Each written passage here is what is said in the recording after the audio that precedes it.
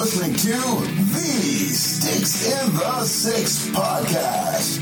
Here are your co-hosts, Andrew Forbes, Peter Barachini, and Alex Hobson.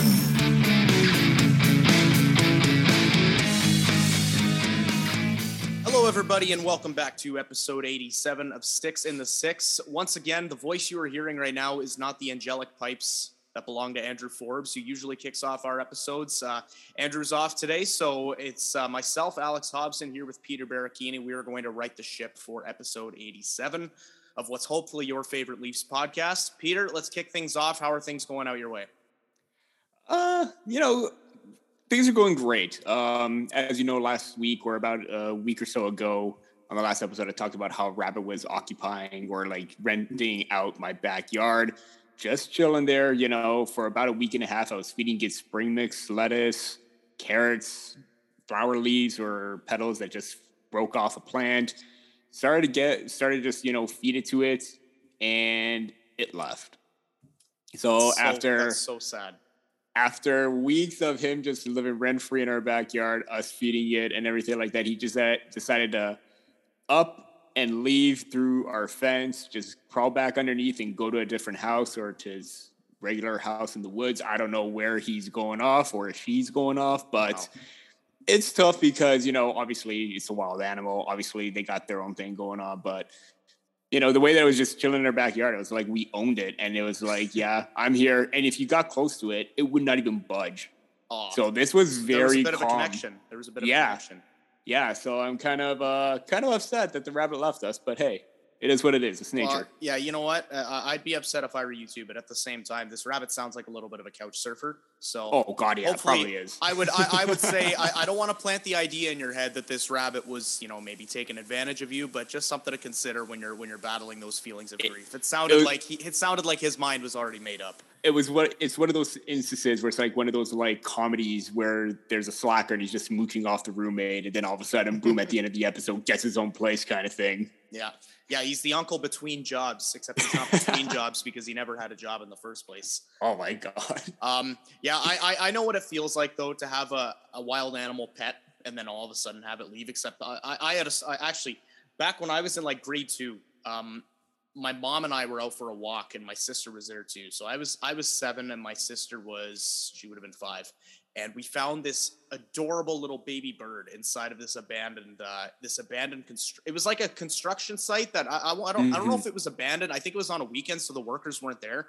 But we found this little baby bird just in the middle of all the rubble, and my mom took it home that night and fed it, and we got super attached to it. My sister and I, we spent almost all afternoon out with it, and then went up to bed. And then we came out the next morning, and the bird had passed away. So I have still not recovered from that.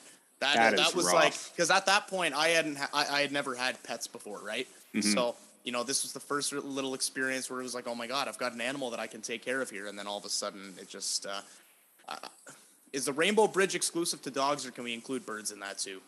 Let's include birds. We'll include birds. Birds. Why not? That bird crossed the Rainbow Bridge, unfortunately. Oh man.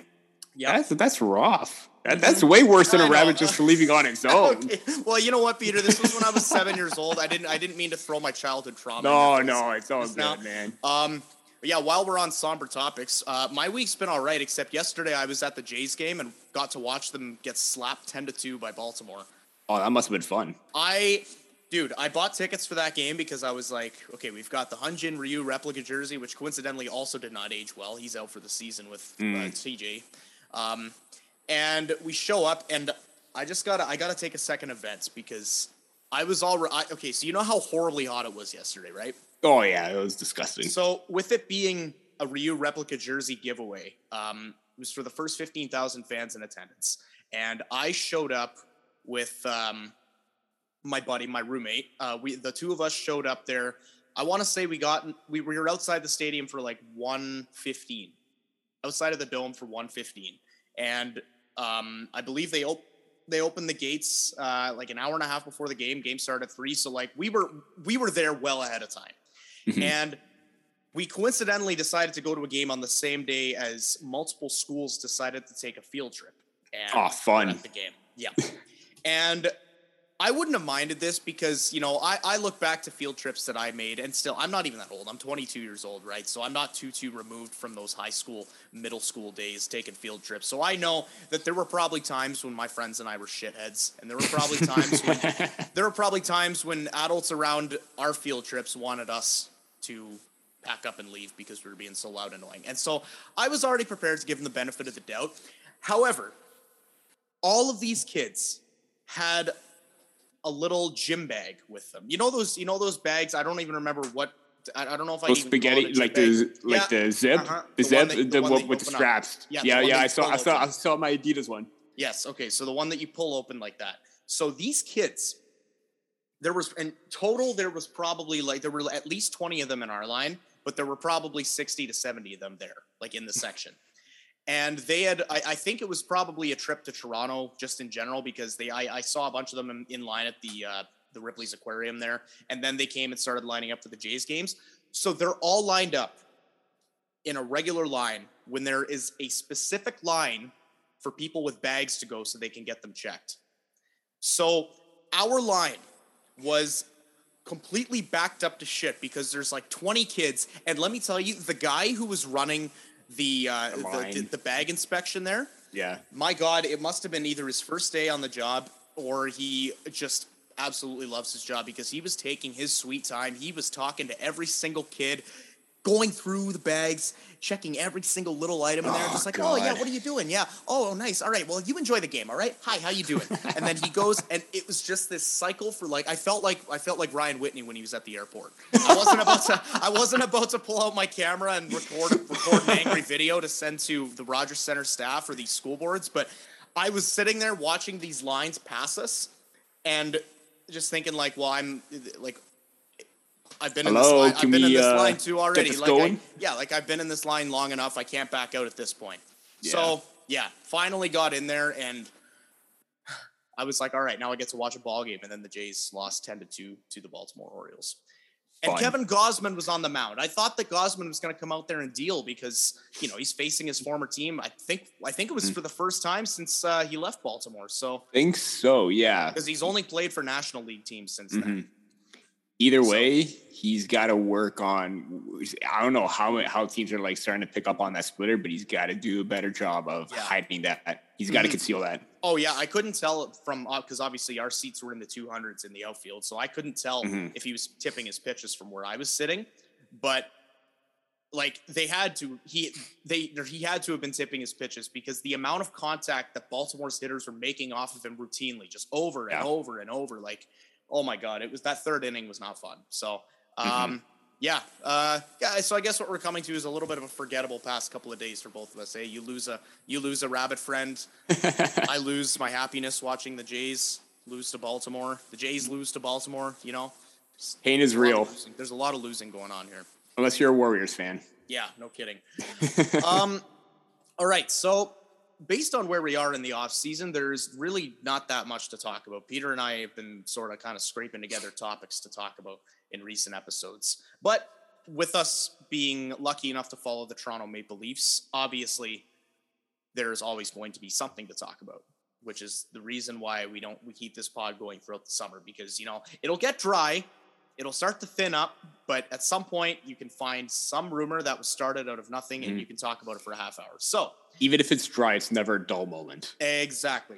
So now where we are is we're talking about goaltending. And the name John Gibson has been floated around quite a bit. Nick Alberta from Sportsnet broke on his Twitter feed that John Gibson had informed the Ducks of a trade. That rumor was since refuted by his agent, but it's one of those things where it's like, how seriously are we going to take that? Because obviously his agent's not going to leak. Yeah, we're actively looking for a trade. So I guess it has since been proven, or not proven, I guess, but it's since been, I guess, confirmed, if you want to say that Gibson is not in on the Leafs plans, or the Leafs are not in on Gibson, rather. Yeah. So I guess I can combine this topic with a couple of different ones, because at the same time, Jonas Siegel came out with an update saying that Jack Campbell and the Leafs are still talking and they're still negotiating a contract. I don't know if they've mentioned numbers or anything like that, but they are talking. I could have sworn I also saw that they were talking once per week since the season ended. Yeah. I know I saw that on Twitter. I can't find it anywhere, and I got to do a better job of finding the source, but I do remember seeing that. Well, Jack Campbell himself is currently enjoying the sunlight in Curacao, so he's probably not taking. He's probably not taking part in the negotiations, but his agent is. And on top of this, David Pagnotta from the fourth period did an appearance, a TV hit last night, and he said that if the talks between the Leafs and Campbell go south, then Ville Husso out of St. Louis could possibly be a connection for the Leafs. And obviously we're going to do the classic Toronto fan thing where we take a rumor and out of nothing and make it a rumor, because, you look at, he did specifically say they'd be a target of Toronto, but beyond that, there's really no speculation that the Leafs have even been talking to Husso or, have been considering going after him. But David Pagnotta he broke the John Tavares signing. He's broken a number of trades. I don't think he quite gets the respect that he should get on Twitter. So, Peter, I guess I'll throw it to you here. First of all, your take on the Leafs not being in on Gibson. And I guess after that, we'll go to what should the Leafs do at that point? Should they be putting their full focus into bringing back Jack Campbell? Should they, kind of keep one eye on Campbell, one eye on Husso? Or what do you think? What's your take on this? Yeah, I guess we could call this the goalie episode, because everything seems to be revolving around goaltending, and basically every single offseason, the big question mark for the Maple Leafs is goaltending. I mean, based on what happened with Peter Mrazek, you got to find a backup, but your main focus is Campbell. The Campbell situation is interesting, because obviously the line of communication with the Leafs and Campbell is open. Gibson, with the rumor, maybe without the rumor, who knows? Depending on how that plays out, I think the main priority should still be Jack Campbell first and foremost. 100%. I mean, despite the up and downs this season with the hot start, the cool down, but then he picked it back up when it mattered in the playoffs, almost basically having a better performance than Andrei Vasilevskiy in the first round. I mean, I think we can agree to that, as well as Vasilevskiy played, Campbell looked a little bit better, and it was just the mental toughness of the Tampa Bay Lightning and their history vaulted them forward, and Vasilevskiy was a beast. He mattered in Game 7. It was a 1-goal differential. It wasn't a blowout. But Vasilevskiy is Vasilevskiy. So I think I would hope that his heart is set on, maintaining his presence in Toronto, being a part of the team. We talked about, or we see how much of a chemistry or how well he gels with Matthews and Marner and everyone else on this team. I think you got to sign him first. What that number is going to be, I don't know. But, depending on what happens, then you should shift your focus to John Gibson. Because let's face it, if Campbell walks elsewhere, you got to make a trade. You're not going to find a goaltender on the open market right now, unless you're probably trying to sign a Darcy Kemper, or I know we talked about this quite a bit in terms of the positions, but the goaltending free agent class is weak unless you are going after a Marc-Andre Fleury. I don't see that happening. Can you try and go for Braden Holtby? But he's been dealing with his injuries. So the options are very minimal at that point, and you would have to make a trade. And I think John Gibson would be the ideal situation. He's the closest thing that you would get to, a starter caliber goaltender. And everyone's going to look at his numbers and say, oh, he's been bad the last 2-3 seasons. Yeah, well, guess what? He's been on a retooling Anaheim Ducks team. Defense hasn't been great. Offense is starting to pick up, but let's face it, his numbers are going to take a dip because of that. But he has shown to be a Vezina caliber goaltender. So I think you just got to manage it out. Whatever happens first and whatever happens with Campbell, then the dominoes will follow after that on what you need to do with goaltending. Yeah, I think regardless of what you think the Leafs should do with their goaltending situation this year, and regardless of how you think they should approach it, I think we can all agree that it comes down to whether or not you can bring back Jack Campbell. Because truth be told, if the Leafs can find a way to get rid of Mrazek's contract, I wouldn't necessarily be, if they were to find a way to get rid of Mrazek's contract and if they're able to sign Jack Campbell, I wouldn't necessarily be opposed to the idea of bringing in Husso on top of that and running with a tandem of Husso and Campbell. I think that's something that tandem. I'd be willing to entertain that. But the instance I don't want to go for Husso in is the one where Jack Campbell doesn't come back, and the Leafs are looking to Husso as their number one for next year. Because, there's all this talk about the Leafs should not sign Jack Campbell to 5 years at $4 million or whatever because he's unproven, which he is, but small sample, but there are guys who are more unproven than him, and one of those guys is Ville Husso. So, yes, Ville Husso put up some great numbers this year. Jordan Binnington refound his form in the playoffs, but Binnington was bad for a lot of the regular season, and Husso ended up taking more starts, and he looked good. To his credit, he looked really good. But if your prime talking point for not bringing back Jack Campbell is that he's unproven and you don't want to commit that kind of money to a goalie who's unproven, then why do you want to commit $3 million to Ville Husso on a 3-year deal? With a guy with only 57 games regular season and 7 playoff experience. Exactly. It's just, I think that Jack Campbell has proven enough to the Leafs that they can take a flyer on him at slightly more than what he's been making already. I don't know if he's proven enough that I'd want the Leafs to, like I said, commit that $4 to $5 million rather over 4 or 5 years or something to that effect. So, yeah, I mean, I look at Husso and I see a guy who's more unproven than Jack Campbell.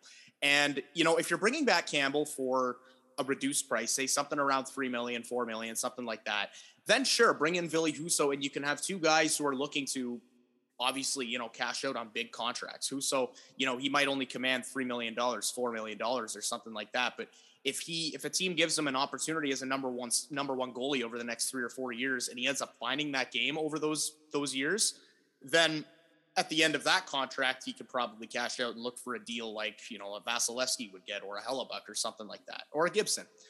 Having said that, if Campbell doesn't come back to Toronto, then I got to say it's unfortunate in that sense that the Leafs are not in on Gibson, because I wrote an article about why the Leafs should consider bringing in John Gibson if the price was appropriate. And the reality is with Gibson is that there are a lot of risks if you bring in Gibson, because there is the off chance that, yes, while his numbers did go down as Anaheim got worse, if this is who John Gibson is now and the Leafs bring in that kind of money, that contract is enough to kill their rebuild in a sense, or kill their window of contention rather.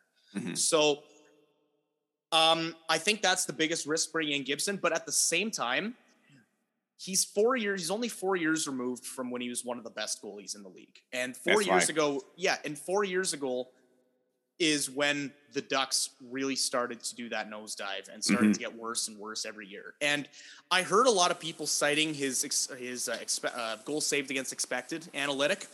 And I don't really like that argument too much, because on another hand, you can look at Carey Price's goals saved above expected in the 2020-2021 regular season.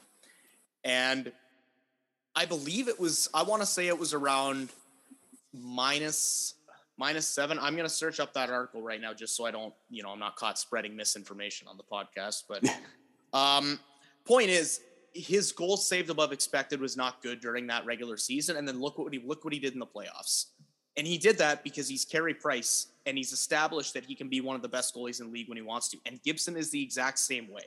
So, I see people being against bringing in Gibson, and yes, it would be a massive risk, but I don't know. I think you give a guy like Gibson a defensive core that the Leafs have compared to the inexperience they have on their back end with Anaheim, and you give them a team that's just more experienced in general and has, more, they're further along in their retooling than Anaheim is.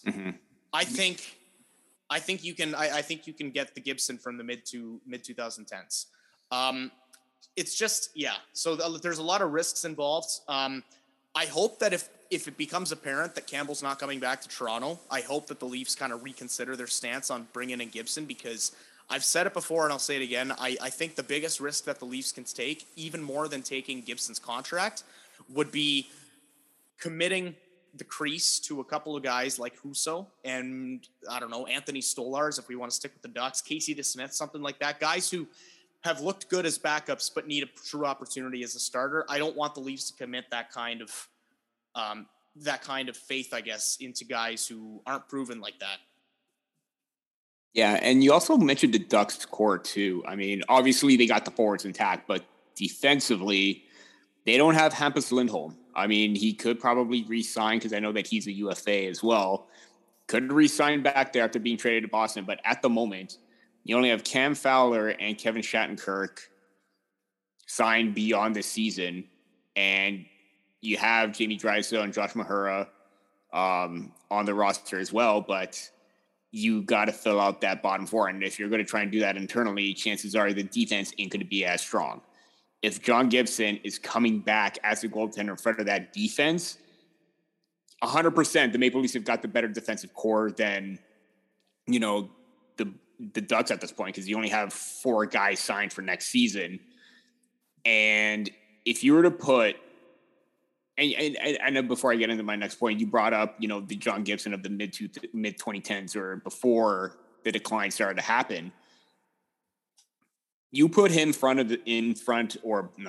behind this defensive unit, I think it's going to be 10 times better, because the way that Riley has shown progression on both sides of the puck, the way TJ Brody handles 2-on-1s, the way that Jake Muzzin kind of bounced back, and we don't know about his situation either. Mark Giordano in the fold, Timothy Liljegren, Rasmus Sandin. Those are names that have shown to provide stellar defense in their own zone. And even when they faltered, there's a Vezina-like caliber goaltender or top 10 goaltender in the league to backstop that team.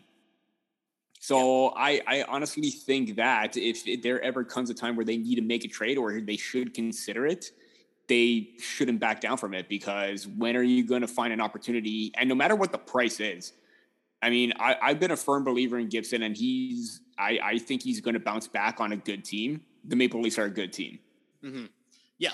And you know what? You can make your jokes about, not winning a round or whatever, but the question has never been about the roster. The question's been about the fact that the Leafs are fucking cursed. So regardless of how you write it, the Leafs on paper are a good team, and Gibson would benefit from playing behind them. And just to confirm the expected or goals saved above expected stat that I said before, Carey Price during the regular season last year in 2021, his goals saved above expected was minus 7.93. For reference, Peter Mrazek's this year was minus 12.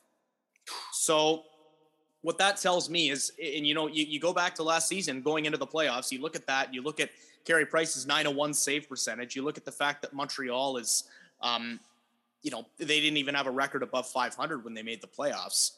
And everybody was like, oh, Carey Price is washed. The Habs aren't a good team anymore. It's fine. Leafs, this will be a cakewalk for the Leafs. And look what happened. Carey Price turned into vintage Carey Price. So I think when a guy's proven that he can be at that level of goaltending, I think he's more than capable of finding it no matter how bad his stats end up. And I guess that's where some people might disagree. But I just think that, you look at what Shesterkin did for the Rangers this year. You look what Vasilevsky did for the Lightning. You look at what Thatcher Demko did for the Canucks when they went on that little playoff run in the bubble a couple of years ago. Yeah. A hot goalie is a hot goalie, and Gibson can be a hot goalie. So, I guess if as of right now, the Leafs are not in on him, that makes sense, because I don't see why they'd be pursuing John Gibson while they're in the middle of negotiating with Jack Campbell. But if Campbell leaves and the Leafs have a need in the crease, they need to revisit that. And whether it's Gibson or a guy like Hellebuck or a guy like UC Saros, you got to go for somebody. You don't want to be committing. You don't want to be committing your goal crease to a couple of guys who, aren't proven. So I guess while we're on the topic of goaltending here, there was another very strange rumor to come out that I want to get your take on.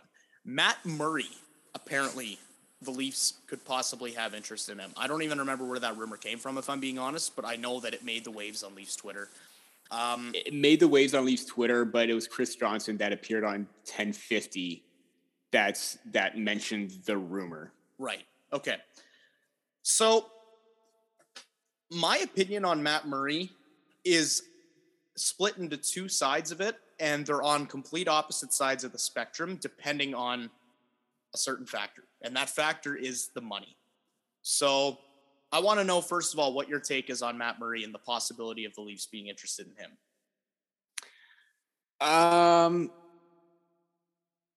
Yeah, I honestly don't know what to think of that one. I mean, I remember when Murray was becoming a free agent, and basically at the very beginning when we started this podcast, me and Forbes were talking about, Ryan or Matt Murray and whether the Leafs should try and go after him. At the moment, I thought, back-to-back Cup champ, he's got the pedigree, he could work out. But then again, that's when the injuries started to happen with him. And then that's when the production started to decline. He's already in the third year, or going into the third year of his 4-year contract that he signed at the end of 2020-21. I don't see this as a really good fit, just based on the history alone, injury-wise, based on the fact that he's been inconsistent even since the time with the Pittsburgh Penguins after those runs. Again, we talk about like not wanting to be a downgrade from Jack Campbell. I honestly think Matt Murray, if they were to go after him, it would be a downgrade from Jack Campbell. Campbell has solidified himself as, well, again, he's already an all-star, solidified himself as that. I don't know what Matt Murray, was Matt Murray an all-star? I know he's a Cup champ. I don't know if he was an all-star or not. Couldn't tell you off the top of my head, but I'm sure he was at one point. Well, there's hockey reference for that. Yeah, 2016-17 all-rookie team, 2-time Cup winner. So he hasn't been an all-star, but at the same time, that really doesn't matter at this point. But you look at his numbers since 2018-19, they have been below, his save percentages has been below 900 twice and just above one this year, above 900 this year with 906. I mean, you could, again, bad Ottawa team, but the fact that he was still on a relatively good Pittsburgh team in 2019-20 still had those numbers that really weren't great at all. So again, it's a big risk, just like them trying to take a chance on Ville Husso. I don't see it happening. He's won Cups, but I still don't think he's proven himself lately to maintain that consistency. Jack Campbell at least has shown to bounce back. Really haven't seen that from Matt Murray in regards to his play, really trying to build himself back up. And I think he was also dealing with COVID, if I'm not mistaken, previously before too, and that's what maybe led to the demotion. I'm going to backtrack on that if I find the information correctly. But I just can't see it. That to me is more of a risk than going after an unproven goaltender like Husso. That's just the way I see it. Yeah. I'm kind of in the same boat as you. I look at a guy who's been under the microscope, especially when you're under the microscope in Ottawa, the microscope in Ottawa is much smaller than the microscope in Toronto. So you take the fire that Matt Murray's been under in Ottawa, and it seems like a nightmare to put him in a market like Toronto. Mm-hmm. Having said that, I would consider the possibility of the Leafs bringing him in if the Senators bought him out and the Leafs signed him to a league minimum contract or something. Fair enough. If the Leafs brought back Jack Campbell, or went with if they ended up going with someone like Ville Husso. I don't know. The point is, I think that Matt Murray, how I was saying that John Gibson has established himself as one of the best goalies in the league, I don't think Matt Murray quite has done that, but Matt Murray has certainly shown that he can show up in big games and that he can be one of the best goalies in the league when the team in front of him shows up and gets it done. So I think that if you have Campbell on one half of your tandem and then you bring in Murray on a contract at around that dollar value, like around $1 million, less than $1 million, something like that, then you've got the possibility of Matt Murray becoming the Matt Murray from 2016-17. I get that's a lot to ask for, and it's probably a long shot, but there always is that possibility. So for me, it really comes down to the fact that I don't want the Leafs to chase that possibility and take that risk if he's making $5 million or whatever it is, or $5 million rather. But at the same time, if he's coming in at a league minimum deal and it's not going to affect the salary cap that much, I don't know why you don't at least give it a shot and just see how that goes. But at the same time, that's asking a lot of things to happen. That's asking Ottawa to buy him out. For the Leafs to have interest in him, which, if that happened, I'm sure they would because he's a former Sioux Greyhound. Or even retain salary if they're able to retain at least 50% of that. Yeah, 50%, but even maybe high, but at least they may have the cap space to do so for 2 more years. Yeah, there is that. But at the same time, I think I'd only want Murray if he was bought out and he was on that super cheap contract. Even I think when it comes to retaining salary, if Murray ends up playing like the Murray he's been in Ottawa for the past couple of years, all of a sudden $2.5 million gets a lot pricier than it seems on the forefront. Yeah. So in that sense, I don't know. I'm not sure I'd want to bring him in for that kind of money. I think, we're talking about the Leafs taking risks and why they shouldn't be taking risks with their goaltending. The only risk I want them to take is the one that has the big potential reward in Gibson. And even then, I don't think they'll do that unless Jack Campbell leaves. Or I hope they don't do that unless Jack Campbell leaves. Everything is all based on Campbell leaving. And going back to what I said about Murray, apparently there was a post where he was placed on the COVID list in November earlier this year. And even Darren Dreger tweeted out, people are talking about the lingering effects of COVID on some NHL players who have had the virus. Matt Murray, as an example, had legit symptoms. So he did feel the effects of that and may have impacted his play. Yeah. And that may have what led to, again, the continuing downturn of his season with the compounding of, the poor play with Pittsburgh, Ottawa, now this. So maybe, just maybe, if they are willing to give him, the exception, buy him out and maybe find a fresh start. And if he is a backup on the Maple Leafs, I kind of like you, I wouldn't be opposed to that. But if they're looking at him to be a starter, that's counterintuitive based on what they're trying to do. Absolutely. Yeah. It's if they went ahead and did that, it would be almost as if they looked at the way that Peter Mrazek's signing went and learned absolutely nothing from it. And, I just, bringing in Matt Murray at whatever he's making, whether it's, I want to say, is it $5 million for Murray? Yeah. Is it he's million? at 6.25. Oh, okay. Yeah. So I've been undercutting this. That's why 6.25. Yeah. Hold on. I that feels a little bit high. I'm gonna cap friendly this real quick. I'm looking at cap friendly too. So it is 6.25. He signed a 4-year, $25 million at 2020, 21. Okay, yeah. So I've been. Yeah, so, I'm not sure if I would want to bring in Matt Murray and then eventually have to worry about the problem of getting that contract off of the books. And speaking of books, it's on Ontario. DraftKings Sportsbook has arrived. You can now legally bet on all of your favorite sports, from MMA to hockey to playoff hoops and so much more. Bet special parlays, spreads, money lines, and more, plus do it now from anywhere in the province. Join the action, download the app, and explore everything that DraftKings Sportsbook has to offer. To celebrate the pursuit for the Cup, DraftKings Sportsbook is offering a wide variety of betting markets for all of their customers. You can also check out DraftKings' impressive features, including same-game parlays. Select a team and combine multiple bets like which team will win, goals scored, and more for a shot to win big. DraftKings is safe, secure, and reliable. Best of all, you can deposit and withdraw your cash whenever you want. Get excited, Ontario. DraftKings Sportsbook is live, so go to the App Store and download the DraftKings Sportsbook app now to get in on all the action. Only at DraftKings Sportsbook. If you have a gambling problem, call Connex Ontario at 1-866-531-2600. You must be 19 plus, physically present in Ontario. Eligibility restrictions apply. See sportsbook.draftkings.com for details. Please play responsibly. DraftKings operates pursuant to an operating agreement with iGaming Ontario. You know that I said that line about getting Murray's contract off the books just to make that pun about DraftKings Sportsbook? I mean, hey, it worked. It worked. I think this is like the back-to-back weeks where, there was a pun related to the DraftKings read. So, hey, if it works, man. Yeah, and it's, and honestly, Forbes has just absolutely blew me away last week.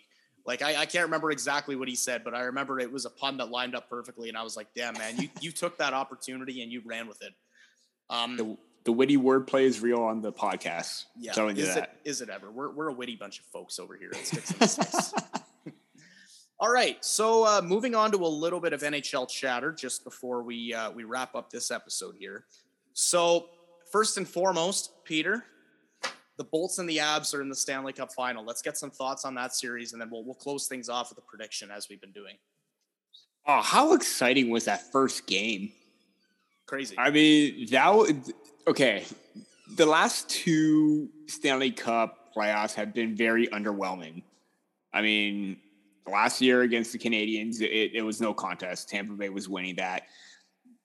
Dallas had a good, Cinderella run, but they weren't supposed to be in that position. It was technically probably supposed to be in that bubble, Colorado and Tampa Bay. And now we're getting that Colorado-Tampa Bay matchup, and it is absolutely phenomenal. Both teams are great on offense and defense. Tampa Bay obviously has the edge in goaltending with Vasilevsky, but Darcy Kemper proved to be victorious in game one. We'll see what happens in game two, but hey, this is the playoff series that we wanted. Two offensive juggernauts going at it, and I'm all for it. Bring on game 2, 3, 4, 5, 6, 7, whatever. So who are you cheering for in this series? Okay. I not to be kind of biased, but I'm going Colorado in 7. Mainly because, well, let's face it, we kind of inside of me, I want the dynasty to continue for Tampa Bay, but at the same time, I don't because of the Leafs in the first round. Yeah, I get it. But but then there's also the loser mentality path that you can take for that too, and be like, well, if Tampa Bay wins the cup, then the Leafs lost to the best team in the league, the team that went all the way. Right? Exactly. And not only that, if Toronto won against Tampa Bay, I think they would be in this spot. But that's a conversation for a different day. I really want to see Nazem Kadri lift the cup. Yeah. That to me is the main reason why. I mean, again, Tampa Bay could win it alone because they got that winner mentality. But I can't believe I can't remember who said it. I think it was one Colorado Avalanche. I think it was either Landeskog or McKinnon or Makar. I think it was one of those three that, they're trying to continue the legacy. Makar. It was Makar. It was Makar. He said that they're trying to continue their legacy. We're trying to build one. Yeah. That is the winner mentality right there that breeds championships. And the fact that he said that shows that Colorado is going all in, and even the physicality was amped. And I saw Makar lay a few big hits, and even though he's not known for it, he can be physical. So adding the fact that I want Nazem Kadri to win the cup, based on his time with Toronto, the playoff issues that he's had with suspensions and everything like that, he tamed himself down. He was playing well until he had that thumb injury. He's skating. I hope he could come back and play. I don't know how well he's going to be, but I just want to see him on the ice and lift the cup. I would love that to me is the reason why. I would love Nazem Kadri to come back for Game 7 and score the overtime winner. Could you imagine? Yeah. Man, that'll just be poetic. I will, especially after that St. Louis series. That'll be poetic. I will forever be a Kadri fan. I want Colorado to win as well. And you know what? But at the same time, there's a part of me that is embracing that loser mentality where it's like, okay, if Tampa wins, I won't be mad because then the Leafs lost to the best team in the league. Jesus, listen to us. But then we're really deep now, man. We are down horribly, down horrendously. But at the same time, I want to see Naz win it. Like, I think when you take out the fact that I'm a Leafs fan and you look at the two teams on paper, I want to see Colorado finally win it. They've been my pick to win the cup for a couple of seasons now. Every year I think, okay, Colorado looks really good this year. They're finally gonna get it done. And then they had their own second round curse all the way up until this year. And now they finally kicked down the second round curse, and then they won the conference final. And honestly, I think that this could be the year that the Avs finally do it. We've talked all this time about, when the Leafs finally win a round, they're going to go on a run. I think we're seeing that with Colorado right now. Yeah. And, they've got everything that a coach could dream of. They've got a young and mobile and exciting defensive core that has a whole bunch of different aspects, because you've got the guys like Cale Makar and Samuel Girard, even though he's injured right now, who do the puck moving. You've got the guys who can throw bone shaking hits like Josh Manson. You've got the guys who are there for the veteran presence like Erik Johnson. And then you look at their forward group, they've got they've got their talented names up front. They've got all the depth scoring. I love Artturi Lehkonen, man. This guy shows up in the playoffs, and he did so for Colorado. The new Justin Williams? He could be. I mean, showing up in key moments. Yeah, he scored the overtime winner in the conference finals against Vegas last year for Montreal, and then again against Edmonton this year. Mm-hmm. So, you're gonna go Colorado in 7 games. I'm gonna say Colorado in 7 as well, and I'm not just saying that because I like agreeing with you on things as much as I do, but I'm also saying that just because I think that if you're finally gonna tame the beast, it has to be in the most excruciating, grueling way ever. Mm-hmm. And the most excruciating, grueling way to take down the Tampa Bay Lightning is to do it in 7 games. So I think Colorado is going to they're going to grind their way to that game 7. And once we eventually get there, I can't wait to watch. It'll be an exciting game for sure. And I love how you mentioned that the last couple of Stanley Cups just haven't been great. You know, we talk about the playoff format and getting the most exciting teams to face off in the final. And that is what we're seeing. The 2 most exciting teams in hockey facing off. And I can't wait for to see how it plays out. Colorado's only lost 2 games these playoffs. That's insane. And this is also where, Kemper had that eye injury against Nashville, where he had that other injury against the Blues, I believe, or the Oilers. I can't remember which one. But he's dealt with his fair share of injuries, and he's still coming back, and he's still powering through. And also, you mentioned the Avalanche and how they've had their woes in the second round. They easily could have blown up the core and say, you know what, it's not working for 2-3 seasons, early exits when we should be going deep into the playoffs. That happened with Tampa Bay. They stuck with their core. That happened with Washington. They stuck with their core. Colorado's in it right now. They're 3 games away. The Maple Leafs have talked about they want to stick with their core. This is probably the next line in succession of teams who have stuck with their core after multiple years of playoff failure that can turn it around. I don't disagree. There's a pattern. Yeah, there's a pattern. I don't know when the last time a team made a bone-shaking move like that. And it's funny, I actually saw a tweet from a Tampa Bay Lightning fan back in 2019 after they lost to the Blue Jackets in the first round. And I got to tell you, I'm just going to pull the tweet up right now because it was so funny because the guy didn't even realize it, but he just quoted the entirety of Leafs Twitter. Yeah, here it is. One word, Lightning, nuke. Blow it up. You aren't winning with Cooper. You aren't winning with this core. You aren't winning with how mentally fragile your team is. Just purge everything. Yeah, sounds like the current Maple Leafs right now. Mm-hmm. Sounds like Leafs Nation, yeah. Everything down to the mentally fragile part, down to the winning with this core part, to you're not winning with the coach part. It makes me feel good to know that there is hope if they don't do that, if they don't blow up the team. Absolutely. All right. One final note on this episode, Peter. And it's once again time for us to play the game of how does this affect the Leafs. The salary cap is going to be going up to $82.5 million for 2022, 2023. Remind me again, it's at 81 right now, right? Yeah. All right. So how does that extra 1.5 million affect the Leafs? I mean, it helps them out anyways. $1 million is $1 million that can be used to sign a key depth player, add another extra $1 million to a player that you want to maintain on the roster and keep them happy and remain in the fold. It's not just big for the Leafs; it's big for everybody too. So the fact that it's going up to 80, going up another $1 million, and I think the goal is for it to continue to go up $1 million. And have it be consistent and maintain and just continue to grow the salary cap based on the production and the revenue of the league. The fact that it's already starting to happen right now after what we saw with the pandemic, 2020-21 was bad. This season kind of kicked everything off. Yeah, there's a little hiccup here and there, but the revenue was great.